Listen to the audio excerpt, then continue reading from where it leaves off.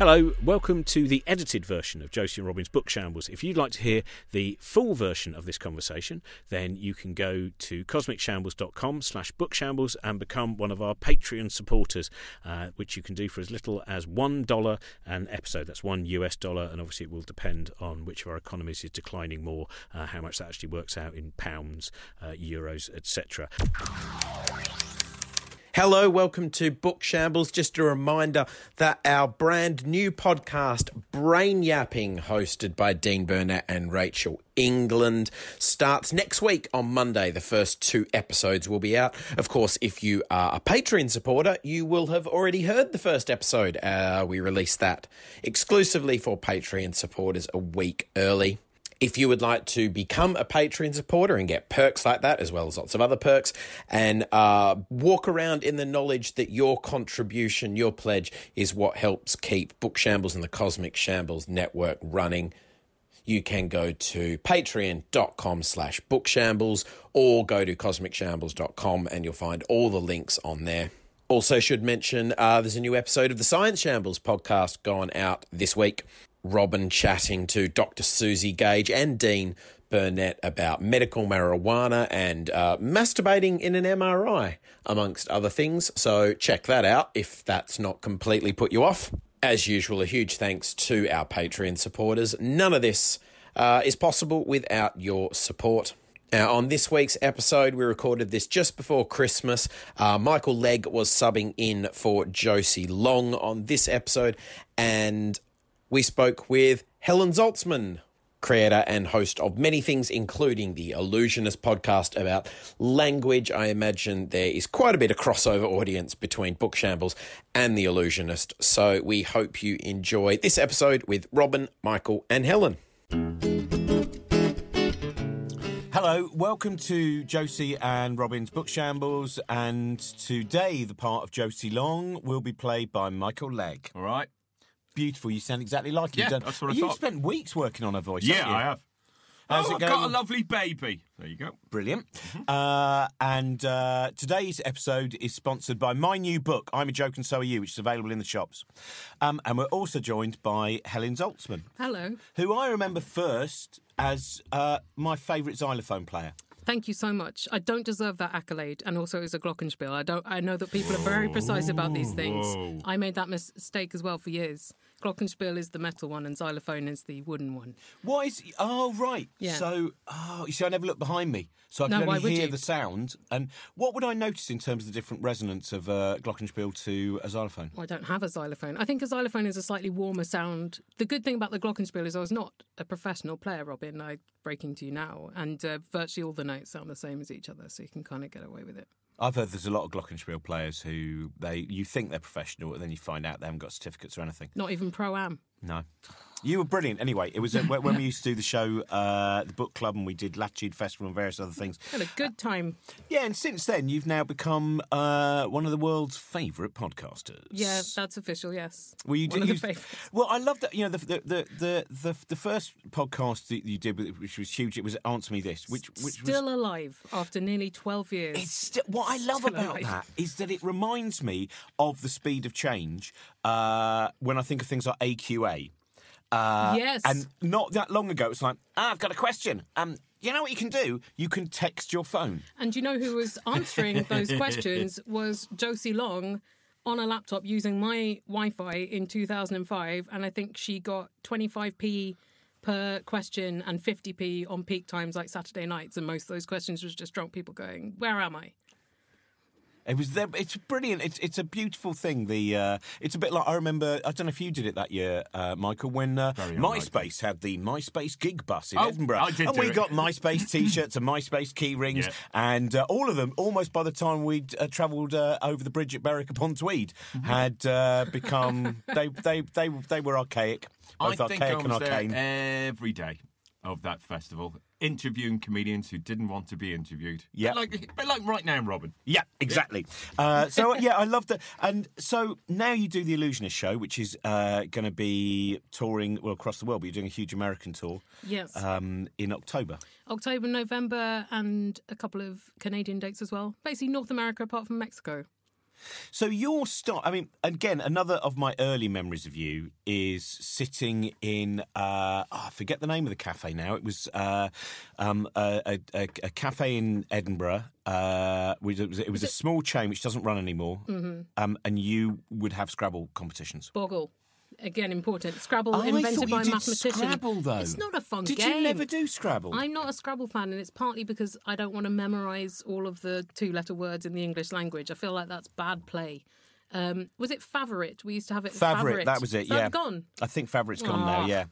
What I love is I've actually illustrated exactly why witness evidence is an eyewitness evidence is a waste of time, because what I've said is that you used to play a xylophone and do Scrabble competitions, and it turns out but what happens is they've hanged that person who played Scrabble and also played the xylophone, when it really the murderer was someone with a glockenspiel who played Boggle. Yeah, but it depends who the defence counsel is, because if it's like my cousin Vinny, they would have been able to rip apart your testimony and it would have been fine.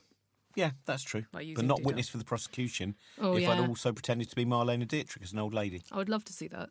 Boggle was everywhere, wasn't it, for on the comedy circuit? It was everywhere. Huh. After gigs, people were playing Boggle. During gigs, people were playing Boggle. The audience were playing Boggle to distract themselves from the tedium, and then they'd pass the Boggle. I don't remember going to a single book club where there wasn't a Boggle somewhere.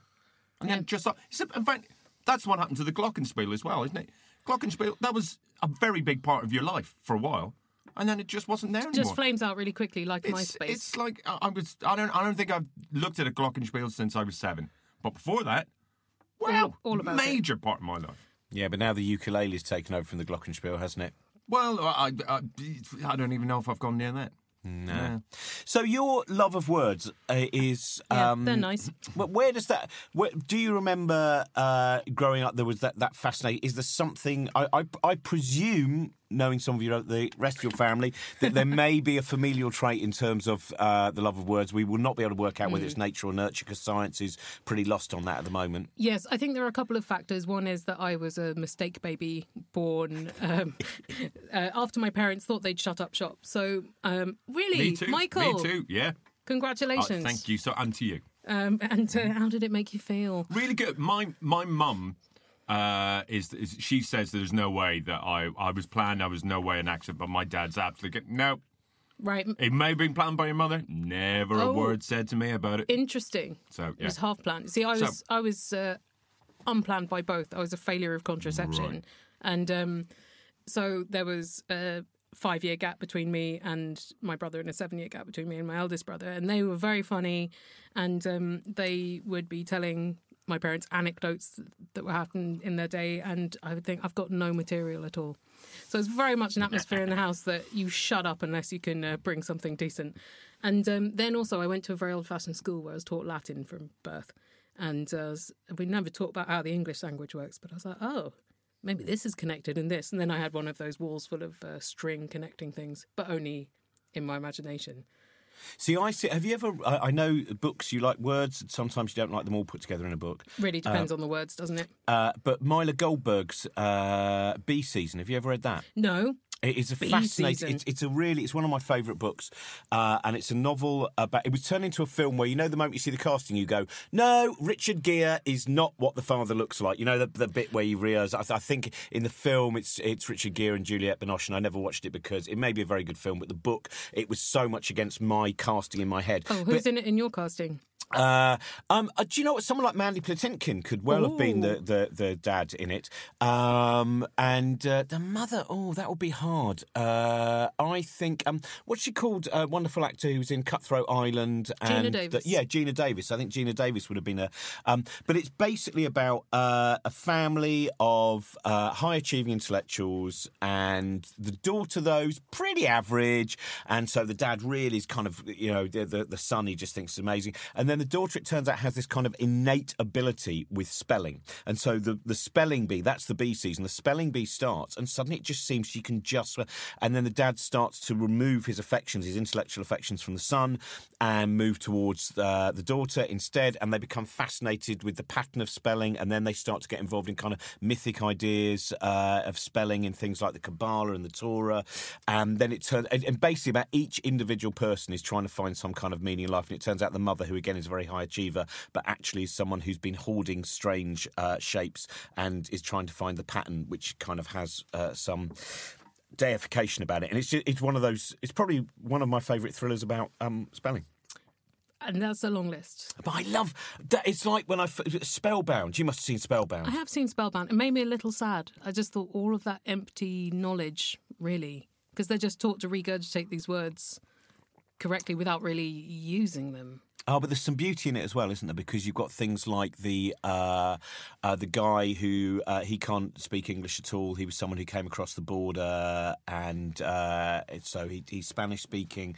And his daughter is she just has this ability, and like the pride that he has in the sense that he crossed the border and he's achieved something in his life, and now his daughter he sees as becoming part of that society. You're right. On the sad side of it, you find out that later on, some of the people who were in it, there's one guy who killed himself, and you do realise that there are, but I still find it a fascinating thing to watch. Not the ones who are constantly taught. Like there is one kid, isn't there, who's basically hot-housed to be the best speller ever, and that kind of does become joyless. Yeah, I think my parents, they would have hot-housed me some, but not for public displays of spelling, because that would have led to arrogance and self-worth. So, Robin, this is just playing on my mind. Your go-to Geena Davis film is Cutthroat Island. Yeah. I mean, it should be... It's not Dan and Louise, it's not The Fly, it's Cutthroat Island. I've never actually seen Cutthroat Island, though, oh, whereas geez. I've seen The Fly. I've seen The Fly over 30 times. The Fly is one of my favourite films. But for some reason, I think because Cutthroat Island was seen as such a kind of incredible disaster, that stuck in there in the same way. Admittedly, actually, my go-to John Hurt movie isn't Heaven's Gate, right. But I suppose it's a similar kind of pattern to that, isn't it? So, is it because that was really a vehicle for Geena Davis? Yeah, I think that's it. And was she married to Rennie Harlin at the time? Yeah. Was there some kind of background thing there? Didn't last. And she's now doing fascinating work. Do you know about the stuff about... She's got her own institute, hasn't she? Yeah. It's not even for pirate-related stuff. It's neither pirate nor gene splicing to contain superflies. And no, there's nothing like that. Which is a shame. Well, I'd like that. I reckon if she's got the money, eventually they'll branch out, like a lot of specialist universities and stuff. They start off and then they're able to have... But she deals with looking at kind of innate sexism within... I think she did... There's some research into an image in a film that if there are... I think it's 20% of the people in the scene are women, then men judge that at least half the people in that scene are women. And if it's 50-50, they go, well, it's just all women in this. Just little kind of... And it's quite an intriguing thing about the psychology of... Both my parents genuinely use this phrase with me all the time. How come everyone on TV is gay? Everyone.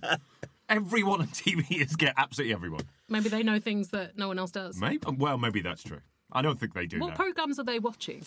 I mean, like the news. How come everyone on the news is gay? Everything. They just watch crap TV, but they're absolutely adamantly convinced. And then I presume the argument will be, when you say, like who, they'll go, well, Graham Norton. You say, who else? Oh Michael, don't be silly. Yeah. It's Trevor McDonald. Yeah. Well, he's not. Well, I don't know. Well, I don't know. Yeah. Haven't asked, didn't seem relevant. No. Yeah. So when you were growing up, what were the books that were around your head? What were the... Because especially if you're the youngest... Yeah. Like, I remember having two older sisters. I was obsessed with some of their... They had only a couple of girls' annuals, because both of them were kind of, quite... as would have been then tomboy stuff, but they had a couple of girls' annuals that I loved, because they had a couple of those creepy horror story cartoons that are set in a girls' school where there's a strange rattly ghost, and there were a lot of Flower Fairies books and things like that. Strong, yeah. Yeah, so I had a lot of... So I presume you had books that had gone down the family line. Yes, all of my brother's Wisdons. And actually I used to read a lot of his Vises. So that was, I think, a pretty good grounding. I realised not technically books. And then there were a lot of books in the house. I remember my dad had a big collection of books for his various like spiritual and health fads. So that was interesting. Like a lot of tantric sex books and weird exclusion diet books and stuff like that. And also some Scientology manuals from his year-long flirtation with that. And I found one quite recently in the spare room, even though they've cleared out a lot of their books. A Scientology child-raising manual is still there. And I started reading it because I was just like, this has got a strange cover image. So I started having a look, didn't realise it was Scientological. Initially, it seems quite sensible, and that's how they get you. And it's basically teaching your children to sort of sublimate their problems by sitting opposite each other in silence until they're no longer angry with each other. I don't know what happens if you have a solo child. Presumably they just sit in a mirror until they're no longer angry. That is...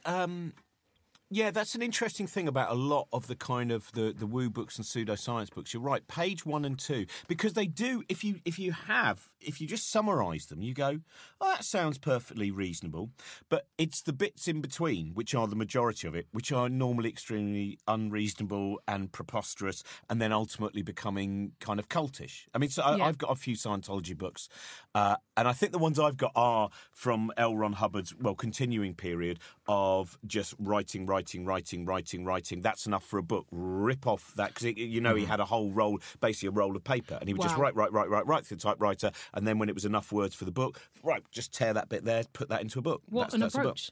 Yeah. So the end is just dictated by the physical form. Yeah, it's. And you read page 1 and you go, "Oh yeah," and then you read page 2 and you go, "Oh no." Yeah, but because you've already agreed with page 1, you're more likely to agree with what's on page 40. Yeah. And then it's too late. You've given them your income, your address, and you don't know how to leave. But how are the novels that he wrote? His novels in particular were written at an incredible speed. I mean, he was... they're not... I would say that for the cover and the back blurb, and then leave it. Okay. There's no... if you haven't read 10 books by Philip K. Dick, there's certainly no point in you... going, I should probably find time to read an L. Ron Hubbard. And in some ways, I have to admit, I don't find them that... I mean, I suppose they do in terms of being just very pulpy books that would have been on some carousel in some drugstore. They're probably absolutely fine. But he's... and because I think he was living a perpetually... suddenly we're talking about Scientology. Because it appeared he was living a perpetually delusional life... you can see why he would write these. I don't know if you've read Going Clear. I haven't. It's a very good... The film is very interesting, but of course the documentary is a very small part of a very long book. And again, as you were saying a little bit, like that, once you've gone, oh no, that seems fine, if you've just been ensnared enough, then to go, I've wasted my money on this book, immediately becomes, oh, I've been duped. Oh no, I better argue myself out of being duped. Yeah, I was reading... a classic of the 1980s business schools book. I can't remember what it is. It's something like The Psychology of Persuasion, and it is saying people would generally rather double down on a bad decision that they've made than admit that their past self made a bad decision. And I'm seeing that a lot in people's political views these days. Yeah, there's as usual, there's always a Mark Twain quote, isn't there? And always a Mark Twain quote or a G.K. Chesterton quote, which is easier to fool someone than it is to persuade them that they've been fooled. And that's the thing, isn't it? That you can... It's much better to... Duping is simply going, do you know what? I think you might have gone wrong there. Shut up. How dare you?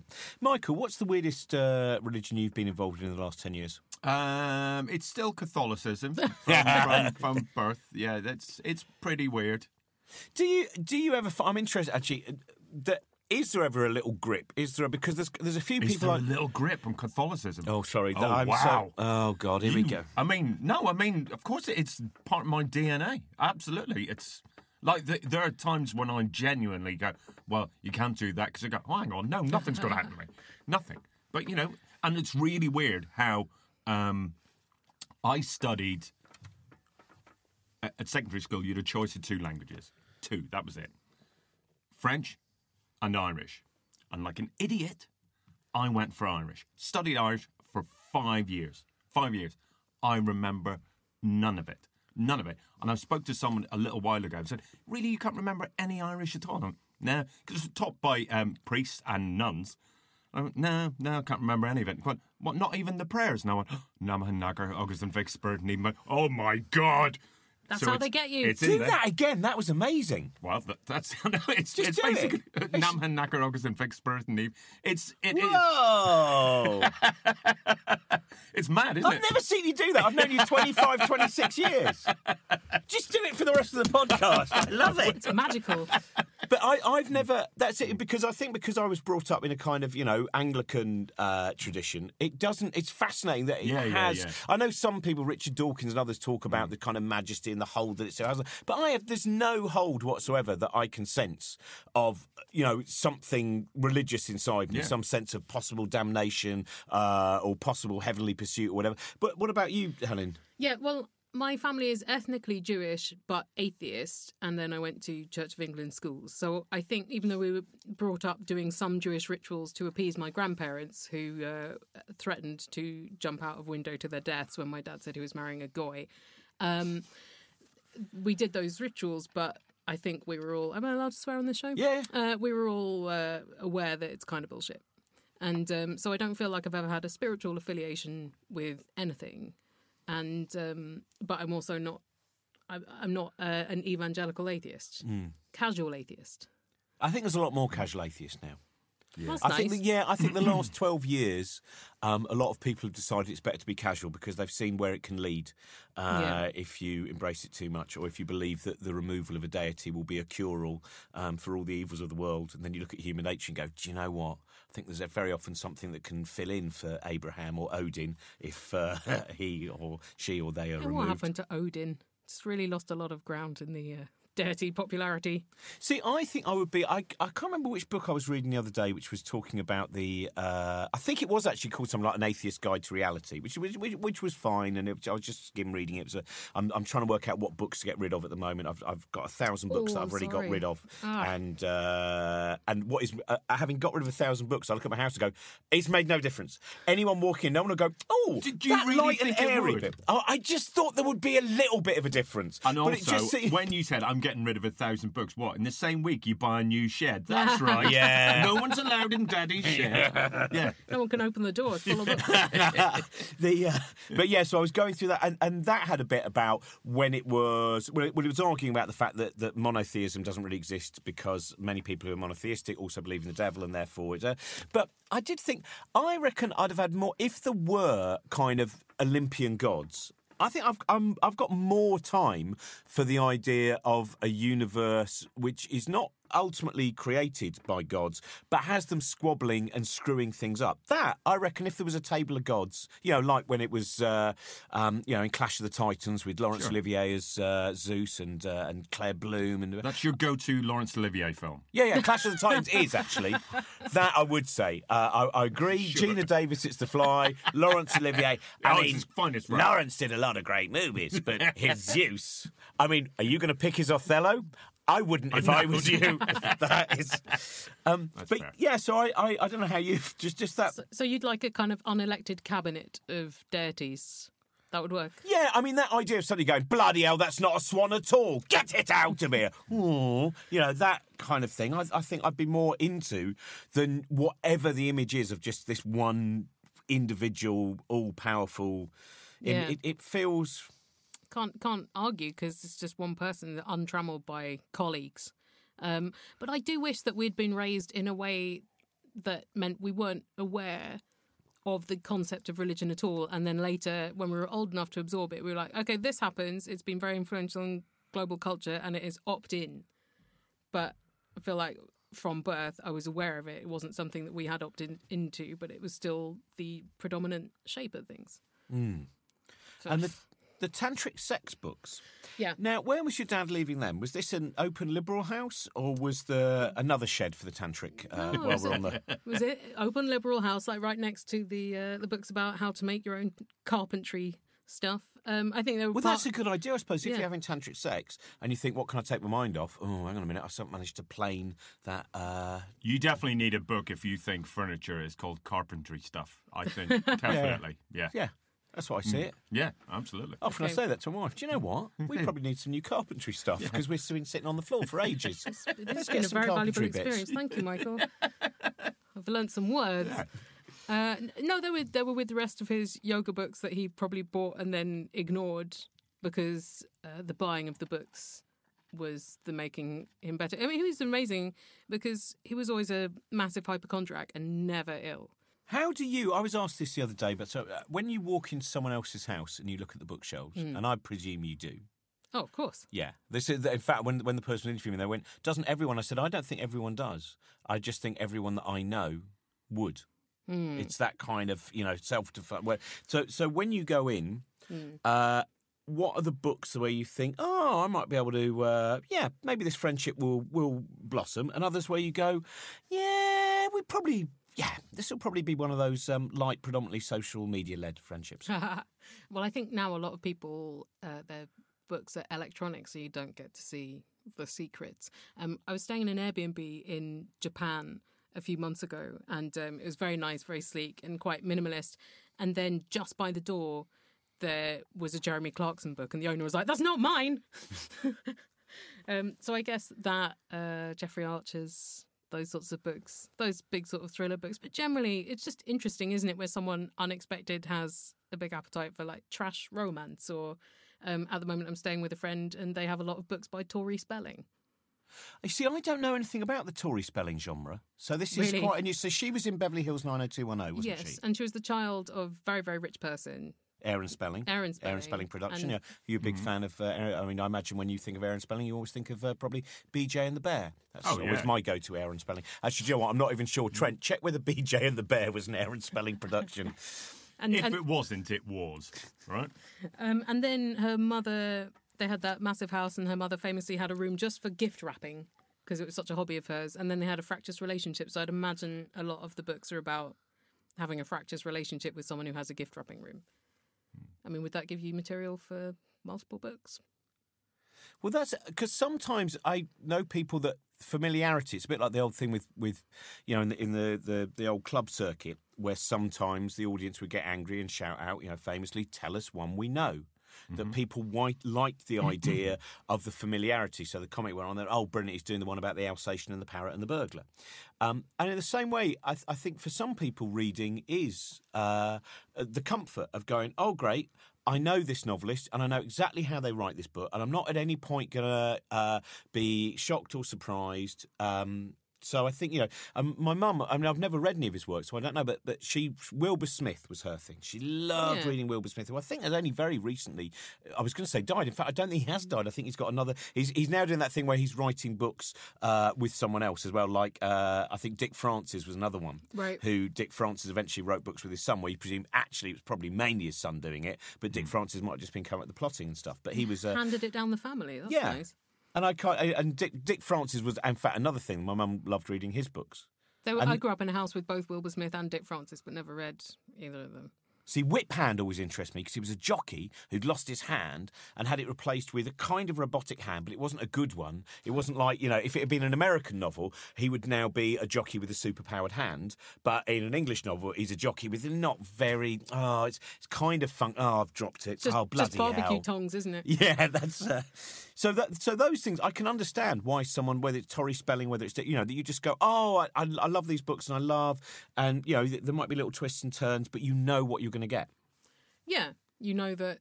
Well, also with a celebrity biography or autobiography, you kind of know what happened to them. And if they were alive to write it themselves, you're like, okay, well, this is going to end with them still alive. So maybe that's comforting. I recently read a memoir by a friend, which was intriguing because... who was that? Jean Edelstein. The book is called This Really Isn't About You, and it's about a few years of her life where she was diagnosed with Lynch syndrome, which means she has an aggressive cancer gene, but she was also dating and her father had just died. And I remember meeting up with her at the time and she was saying, I'm going on all these Tinder dates, but what do you talk about when you're like, I'm grieving, but also I've just been had a number of unpleasant scans to check if I have cancers. And it did seem quite heavy. But it's a really good book. But I know what has happened since she finished writing it in her life, which kind of changes a bit the text of it in a nice way. Like I know that her life is going places that she wants, but the book is a bit more sad. That's it. That balance between the bit where you go, life goes on, but at the same time, something is a very interesting. Now we see a lot more of it, both in stand-up and I think also in books which are a lot of celebrity autobiographies used to be the mask that the people wore when they were on stage. So whether they were ghostwritten or not, and then you start like Max Wall wrote a very interesting book, The Fool on the Hill, which I think is probably quite an honest book about his problems and his ultimate love of just as long as he could always perform comedy, but also the fact that he screwed up a lot of the time. Charlie Drake's one is a bit weird, but there's, it's a kind of, I find it an interesting thing where more and more there are the ability for human beings to go, oh, someone else has given me their story, and now that has given me permission to express myself in a certain way. Yeah, that's quite exciting. I used to review books, and I got sent some celeb biographies. Which was it? Maybe Kathleen Turner. And Cyndi Lauper as well. I remember both of them both being quite score settling. So they're like, this person wronged me, and I'm going to write a chapter about how much I hate them and how stupid they are. And I love both those people. So that's Kathleen Turner at Serial Mom, which was probably one of her last. Is that your favourite Kathleen Turner? Do you know what? That one probably is actually. Okay. I'm a huge fan Heat, of. not Romance in the Not Stone. Body Heat. Not even certainly Jessica not Ken Russell's Crimes of Passion. Not that one. That's an interesting the one, Man but with it's Two Brains. Man. Oh yeah, okay, Man with Two Brains. Yeah. Yep. But no, actually, I really love Serial Mom. Because I'm a huge fan of John Waters. So, but yeah, she is. I like the fact she goes, right, let me just tell you how this whole system works. Yeah, exactly. And it was better for people to think I was an alcoholic than to think I had rheumatoid arthritis, which is a very painful, horrible condition. And then I became an alcoholic to deal with rheumatoid arthritis. So it's kind of the opposite then of the Roger Moore autobiographies, which tell you nothing. Really? Brilliantly tell you nothing. Like when he first gets to play Bond, it's all about the catering. No, he's really he is just being with someone who's just as you know, Michael. Of course, I actually met him once on the Richard and Judy show, and he told me a joke whose punchline was, "What's that up my arse, Batman?" That was actually true. I was just about to go on, and he told me the joke, and the punchline is, "What's that up my arse, Batman?" And it was wonderful. But because I read his book about the making of Live and Let Die when I was a kid, and that one is when he talks about doing the speedboat chase, where it was much faster than he'd been told. Yeah. And he does actually say, and then I shat myself. and he genuinely means, not metaphorically, I shit myself. Yesterday, I read Michael Palin's diaries, the Python Years one. Yep. And see, I was reading it, and I'm almost at the end of the book going, I know all of this. This has told me nothing. And then right at the end of the book, did you know he was on Saturday Night Live and a cat shat on him? Brilliant. On live TV. He was trying to put a cat down his trousers and it shat all down his arm. I think that's a reasonable exchange if the cat is non-consensually having a trouser shove. Absolutely. And then he had he met the cast of Star Wars at a party, and he said Harrison Ford was very chirpy and dressed like a delivery boy. I don't think that was Harrison Ford he meant. He said, I'll just put the pizzas over there, and then he left. Funny old Harrison Ford, always delivering me pizzas. Do you have a favourite? Because this morning I was reading one of the collections of Derek Jarman's diaries, which I was going to say I loved, but I still really find fascinating reading them. Modern Nature and Last of England, and I forget the final one, but there are certain diarists where I think Derek Jarman and Kenneth Williams are two that I will often go back to. It's like, it's 1 a.m, I want to read something, I know I'll read. Do you have anyone that you enjoy reading their diaries? Published, preferably, not ones where you burgled a house. That's really interesting. I'm trying to think the last time I read a diary. Michael, do you want to fill in while I... Well, back to Star Wars, Carrie Fisher's diaries are great. In fact, all of her books generally are pretty good. And they are basically diaries. Because it's clearly... She writes in such a blog style that it's clearly whatever happened the previous day, she wrote it all down in one go, and that it's like a chapter in any of her books. So those are brilliant because they're just all sort of, well, she dabbles in self-loathing, but my God, she's really in the market for hating everyone else. It's really, really funny. So you don't have to pick a diary, by the way, if you don't have any that you read. No, but I do like memoirs and things, I suppose, because the diary has been polished up for public consumption and censored somewhat. So diaries and memoirs overlap in my mind. But did you ever keep a diary? I never could, because I couldn't work out how to do it in such a way, like who's the audience. Future me, I thought, well, future me is going to hate this version of me. Public, then it's disingenuous as a diary. But then who else? It's interesting because I think that's why blog posts, Michael blogs quite a lot. I used to blog a lot more than, for a couple of years I blogged every single day just to try and find, just as a writing exercise. And then I thought, what I should do as a writing exercise? Finish writing this book by the deadline, and that didn't happen. But I think at least when you write a blog means that you're writing for an audience, whether that audience is 2 people or 100,000, whatever. You're right, the diary, when I read some people's diaries, I think, like Kenneth Williams' diaries, I think, how much is Kenneth Williams thinking now they'll see the real Kenneth Williams when I'm dead? Or Orton diaries. What was Joe Orton thinking? Because when those diaries... Was he actually thinking that they would... I can't imagine he would have imagined that they were going to... that whole story that becomes so tragic and brutal. Yeah, but Anne Frank did edit her diaries, so apparently she had some inkling of them being published at some point, even though that must have also been just a kind of dream of publication. That's an incredible thing, isn't it, to be that young and... Yeah, but also a very good writer at 12 to 14. What's the... So what do you have a favourite memoir then when you were reviewing a lot? I mean, there must have been some that would arrive and you go, oh, God, I've got to, and then you can sometimes have a revelation where you think, I really didn't think I'd enjoy it. I mean, genuinely, I bought Les Dennis's autobiography, Must the Show Go On? And I think it was because I think Mark Gatiss had mentioned it, or Mark Lawson. And it was really interesting. It's a really interesting book about him realising that when he was a young man, there were things he did which he shouldn't have done because he was in show business. So, like thinking not hanging around for the wake, I think of his after his dad's funeral because he had a gig to go to. And the fact that after his double act partner Dustin G died, within 2 days he was rehearsing with Jim Bowen, who was taking over in the pantomime. And he thought, hang on a minute, looking back now, he goes, well, I should have... That was someone that I worked my whole life with. He was the person that I'd become famous with. And then I'm just going, oh, no, but the show's got to go on. So now Jim Bowen's my partner for playing the Brokers Men or whatever. And it has some very... You weren't supposed to dwell on the emotions, were you, until this century? Do I have favourites? I do love a showbiz memoir, but when I was reviewing, I think I got the cusp of when things were ghostwritten and very boring. So I remember having to review Freddie Flintoff's memoir, and it was very bland and clearly not written by him. And but also around the same time, Pearl Lowe's memoir, the wife of Danny Goffey and from mid-90s bands.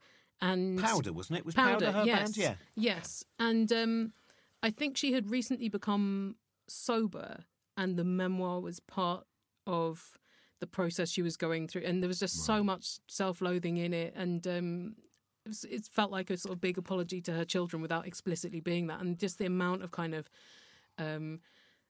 sort of self-mortification was striking. Even though I wasn't that familiar with her work, it felt so intimate because of the process of writing it in her life.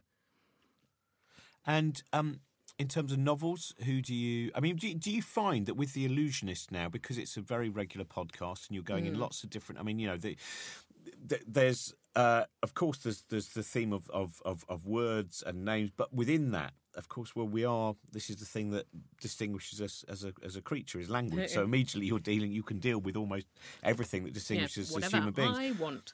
So does that mean that when you're reading, always is there a homunculus that's also watching and going, oh, hang on, I should be reading this because this may well lead to another episode? Or it just means I don't get to read all that much because. I'm like, well, I should be reading for work. But then I get to read entertaining books for work. But I should have brought in my spreadsheet of all the books I've read in the last 7 years when I started keeping the spreadsheet. And then I could tell you more things. So recently I was ill. And interestingly, just before I got ill, I interviewed a guy about literature of convalescence, which was a kind of movement in the 1920s and 30s for Britain being a nation in recovery from the trauma of the First World War. So there was a real trend for things like Agatha Christie that are kind of cosy. Even though people are murdered, you don't see blood. And there's a solution. And so it all feels quite contained and like something you can cope with.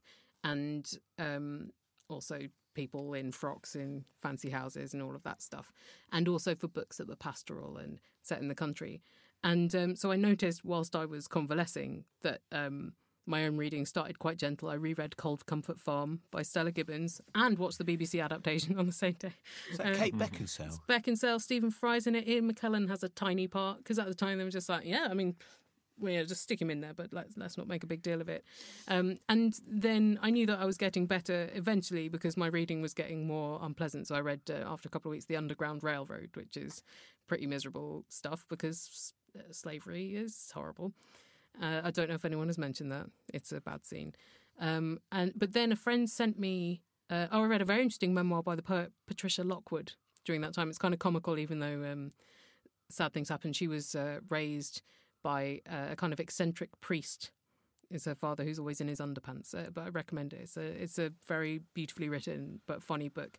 But then I read... someone sent me the Mary Roach book that is about corpses and corpses being used. Stiff. Yeah, Stiff. And I had just spent 3 weeks in hospital having things stuck into my body, like needles. And I thought, I'm not ready to read all this stuff about humans being dissected. It feels a bit too recent. So that was the...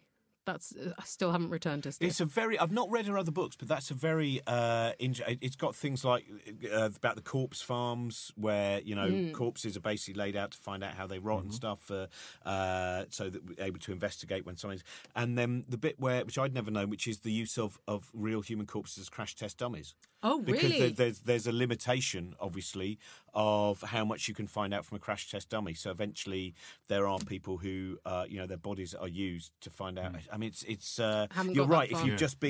If you've had a very visceral experience with your own self, then I can see how you might not want to read about that. Yes, because the opening is about people practicing cosmetic surgery procedures on heads that have been removed from bodies because people are practicing other surgical procedures on the rest of the bodies. So reading about faces being peeled off and stitched back on, I just thought I've got to pick this up later. But it seemed very good. So, we've run out of time. Michael, what are you reading at the moment? I am reading This Story of the Stooges by Iggy Pop. It is literally nice Iggy Pop. Oh, yes. It does sound very good. You told me... What was the story you told me the other day? It was great. Iggy is very much a control freak in every way. And when he toured as a solo act sometime in the noughties, he was doing like county fair gigs. And so he was a support act to a band called Sponge. And he loathed it. Every night he loathed that the audience was massive, but they came to see Sponge and not Iggy Pop. Is this like when you were supporting Ricky Gervais? Exactly. The anger in Robin is very much within Iggy Pop. I've got a pretty good... My support slots are Ricky Gervais, The Stranglers and Chaz and Dave. Wow. Welcome to my world. Yeah, that's nice. Yeah. But one night, Iggy looked into the audience and he saw an 11-year-old boy looking at him and giving him a look as if to say, "You're not Sponge." And Iggy just went, "I'm going to show you, kid. I'm going to stage dive on you." And he leapt directly at the kid. And the child took one step to the left and Iggy hit the ground face first. He is still one of the most beautiful and fascinating figures to look at, though. Amazing. There was a great exhibition at the Royal Academy of just kind of life drawings, and a bunch of them were life drawings of just Iggy Pop just sat for someone, and just the sinews and the flesh. It's absolutely fantastic. I have that book in my bag. Have you got it? Yeah. Oh, brilliant. We'll talk about that next time. We definitely brilliant. If you want to know more about that story that Mike's just been telling, then you can listen to Vitriola, which is the music podcast to do with him. You do already want to know more of... It's a music podcast to do with me. Yeah, with you. And the Michael sits there and dresses up as me. It's very much a kind of psycho thing, isn't it? It is, yeah, because we sit... In Vitriola, we sit face to face. Yeah. until we're not angry at one another anymore. Yeah. So it's very much Scientology in like, action. It's like all of the third reels of a Rock Hudson and Doris Day movie. We stop before the kiss because otherwise the audience are going to stop listening. As long as that tension remains. Do you follow the Hayes legislature for vitriola? Oh, how many feet do you think I've got on the ground at the moment to make sure that this is not lewd or erotic? Thank you very much for listening. Josie Long will be back soon, but for the time being, thank you, Michael. Thank you, Helen. Thank you, Robin. Thank you, Robin. Oh, lovely time, didn't we? Yes, very nice. Get out. Yep. Get out. Thank you very much for listening. Remember, Brain Yapping debuts next Monday, January 28th. Go to cosmicshambles.com/brainyapping for all the links to subscribe to that on Spotify and iTunes and Apple Podcasts. And wherever you listen to your podcasts, you can subscribe from there. We'll be back next Thursday with another new episode of Book Shambles. I would tell you who the guest is, but I haven't got the sheet in front of me, so I can't. Have a great week. This podcast is part of the Cosmic Shambles Network. Josie Robin's Book Shambles was produced by Trent Burton of Trunkman Productions.